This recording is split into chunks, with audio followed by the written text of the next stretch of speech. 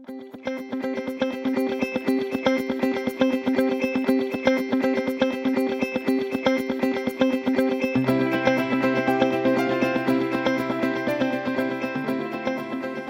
back to the Superintendent Radio Network. I'm Kyle Brown. I'm speaking today with Mike Agnew. He's the Regional Technical Manager for the Northeast at Syngenta, and we're talking about one of the more annoying pests in turfgrass, and that's the annual bluegrass weevil. You know, they definitely bug us, but Mike's here to talk about a tool that helps superintendents handle them. Mike, it's good to have you on the show. Hey, it's good to be here. Thanks. Can you tell me a little bit about what Weevil Track is? Well, Kyle, Weevil Track is a research-based program that we've developed to help superintendents track the overwintering generation of annual bluegrass weevils. And it does it by several means. It actually looks at the adult stages and the larval stages. And what does the weevil pressure look like this year? Well, the weevil pressure could potentially be very heavy, or maybe even a normal year, you might say. The winter we had was, while cold, had snow cover on it to help protect the weevils. And if you look at the overall winter, there were a lot of mild days that allowed the weevils to be protected.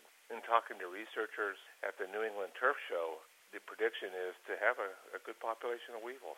If it looks like there are weevils on the way, what can a superintendent do? The first thing they have to do, if they're using the Weevil Track system, they should go on, sign on, and follow one of the 40 different golf courses that we have out there to follow. We have researchers that we've contracted with to actually monitor particular golf course to look at growing degree days, all the phenological symptoms, signs like forsythia bloom, to monitor the development and the march, as you say, of the weevil early in the spring, and all the larval stages as it goes on. So once they start seeing a annual bluegrass weevil crawling across their driveway or sidewalk, don't get overly concerned. It's when the whole population actually starts coming on and they start laying eggs, that's when we have to have some serious control of the adults. And that's usually later in the spring, not early in the spring. Once they start showing up, what should they be doing? One thing about the Weevil Track program does, it helps them time their adulticide application to get maximum level of control of the adults, especially the adults that are overwintering. Laying eggs. That's important to knock down the population early. And then about 2 to 3 weeks later, they'll probably should put down a systemic product like a celiprin to help to control the larvae that actually hatch from the eggs in the leaf sheath and feed from the inside out. And following that, you're going to get some escapes and you're going to have larvae feeding from the outside in, the late stage larvae, and an application of another contact fungicide like Provant would be excellent in that application. Where can we find out more about Weevil Track?